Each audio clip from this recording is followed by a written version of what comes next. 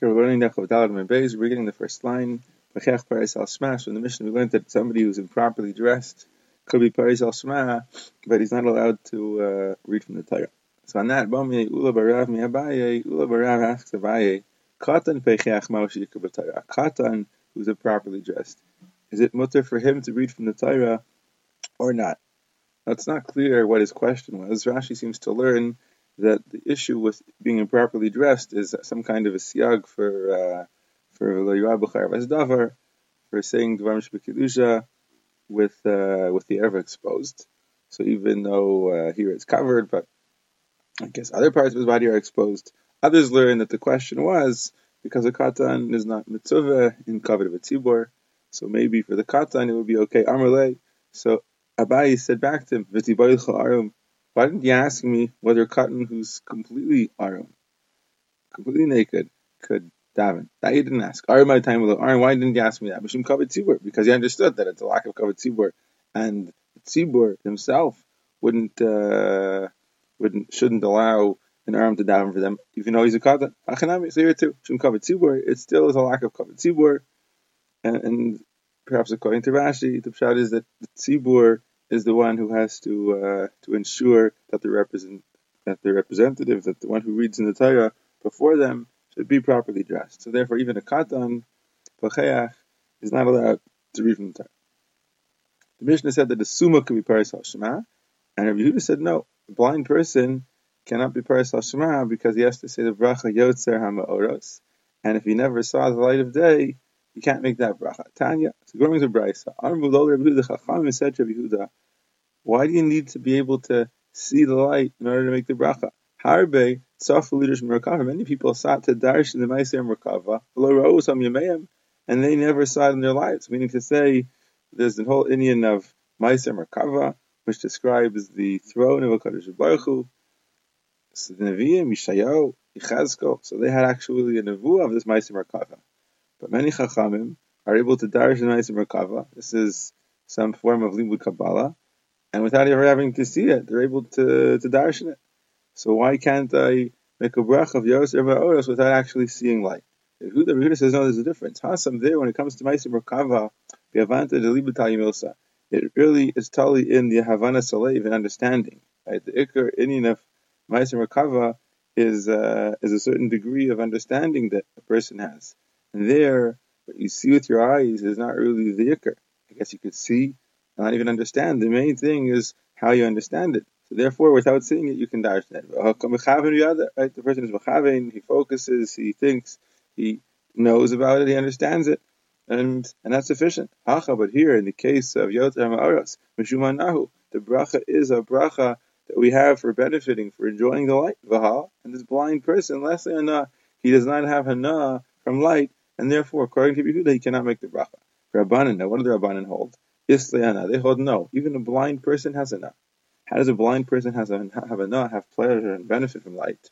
Rabbi Yosi, the Tanya. What does the Rashi say? It says in the Brisa, Rabbi Yosi, all of my days I was troubled, I was pained by this pasuk that I didn't know pshat in it. It says, you will be wandering around, groping around in the middle of the afternoon, as a blind man is groping around in the dark, meaning to say that you in the afternoon when it's light will not be able to see, and you'll be as though a blind man is groping around in the dark. So the question is, if it's comparing you to somebody blind, what difference does it make to an Iver? What does an Iver care whether it's dark or whether it's light? The blind man can't see even in broad daylight. So why doesn't it just say that you'll be groping around in the afternoon like an Iver, like a blind person? Or like somebody in the dark. Why like an Iver in the dark? Shabbos says, I had a hard time understanding this pasuk until something happened to me. One time I was walking in the dark of night. It was pitch black. And I saw a blind man who was walking along the road. And he was carrying in his hand a torch to give him a light. And I said, Bini, son, why do you need this torch? You're blind. Doesn't it doesn't help you to see. Amar so the blind man told me, well, as long as this torch is in my hand, see people see me. They see me and they see where I'm going, and they can save me from falling into ditches and things in the ground, and from different thorns and perhaps thistles, different dangerous things that might be on the road. And that's the point. That pleasure, the hana that a suma has, that a blind man has from the light, is not necessarily what he's able to see with it, but it's what other people are able to see around him and help him out because of that. That's the hana, and according to Rabban, that's enough to make the bracha yotzer ma'or. According to Yehuda, that's not enough. The Mishnah says, Kohen sheyesh biyadav mumin. If a Kohen has mumin on his hands, different kinds of blemishes, like we'll see, leisas kapav, he shouldn't raise up his hands to duchen. What's the point? Rashi says the point is that these mumin will attract attention. People will look at his hands. The Gemara says in Sota or in Chagiga that if somebody looks at the hands of the Kohanim when they're duchening, his eyes, his vision will be affected. Taisa says that's only true during the Birchas Kainim in the Beis Hamikdash, when they give the brachas with the Shema Mefarash. Rather, he says it's just a distraction. People will not be focusing on the bracha; they'll be more interested in what his hands are looking like. So a kohen has a movement on his hands; he's not allowed to duchen. Even if somebody's hands were dyed with satis, some kind of a dye, I think it's a yellow dye, leisas kapav, he also shouldn't duchen because the people look at him. Tanas the Gemara in Brisa. Mumin shamru, the mumin that we said here, are even befanav, even on his face, yadav on his hands, or on his feet. Anywhere is a problem. Now apparently in the olden days they weren't covering, the kohen wasn't covering his hands and his face with the talis, so people could see his hands and his face. And according to Rashi, if you would be looking at his face, so then his eyes might be drawn towards his hands. Certainly if the mumin are on his hands or on his feet, the same thing will be drawn towards his face. According to Taisvis, the idea again is that it's a distraction, and wherever they are, he'll be distracted and focusing on that, and not focusing on the bracha. Amar Bishua ben Levi Yadav Bo Haknas. If a kohen's hands are splotched with white spots, Lisa's kappa, also he couldn't duchen. Again, that's a mum that attracts attention. Tani Nam Yachid Gemara with the Brisa like that as well. Yadav Bo Haknas, if his hands are splotched white, Lisa's kappa, he shouldn't duchen. Akuma, if his hands are bent forward, in other words, grossly malformed. Akusha, if they're bent sideways. Lisa's kappa, all of a sudden he can't duchen. These things are going to attract people's attention. Ravasi said another halacha. Chaifane uvaishani. A person from Haifa, a person from Beit Sha'an, lo yisat kapov, he should not duchen. Why not? So we'll see in a moment. Tani Nam Yachid, remember the Brisa says this as well. You don't allow to go before the teva, meaning to daven for the yamad. The tzibur, lo anshe Beit Sha'an, not people from Beit Sha'an. Lo anshe Beit Haifa, not people from Haifa. Lo anshe Tivon, not people from Tivon. Why not? Because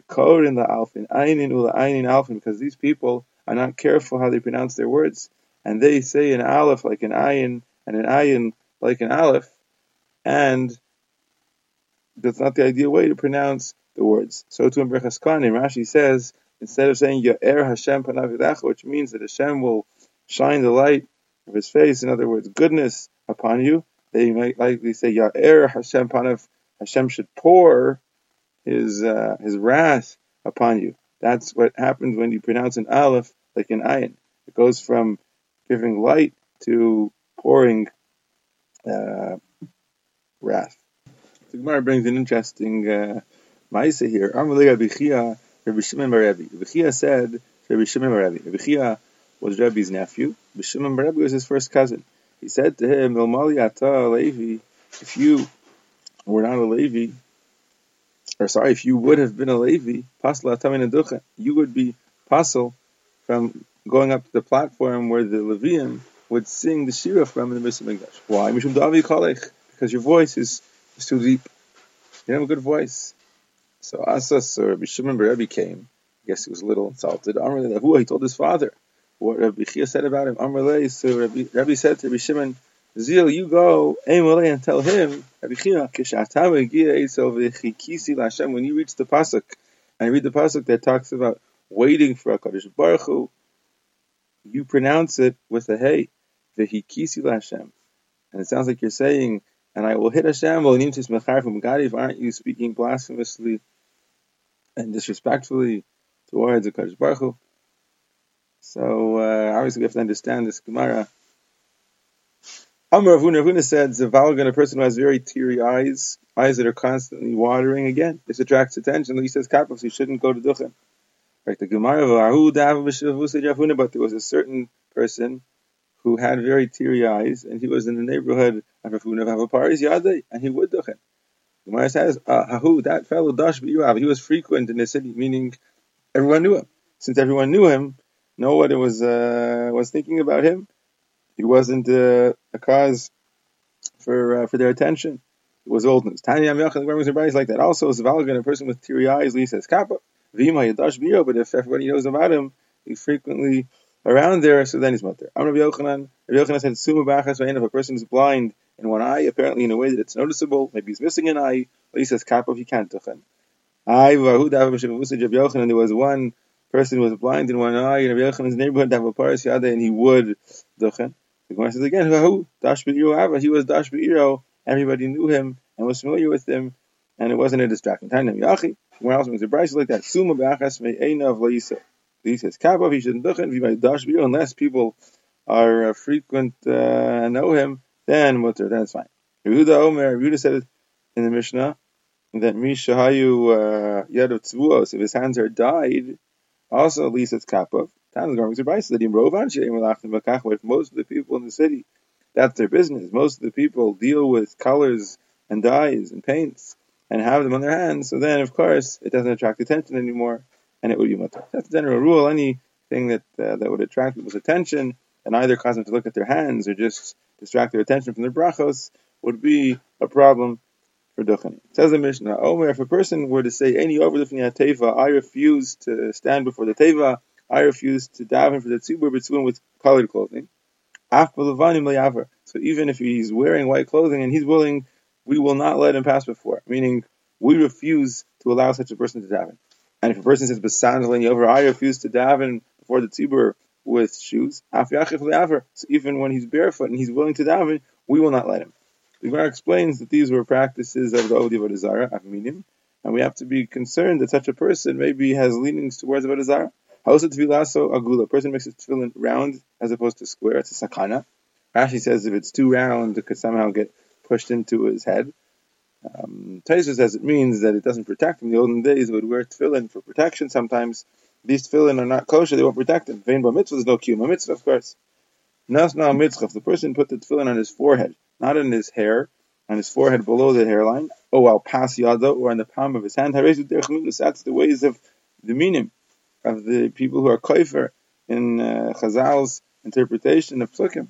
So here it says beininecha, and they put it literally beininecha, and it says al yadecha, and they put it literally on your hands. That's called derech haminus. Tzipon zavu, he covers his tefillin with some sort of a golden covering.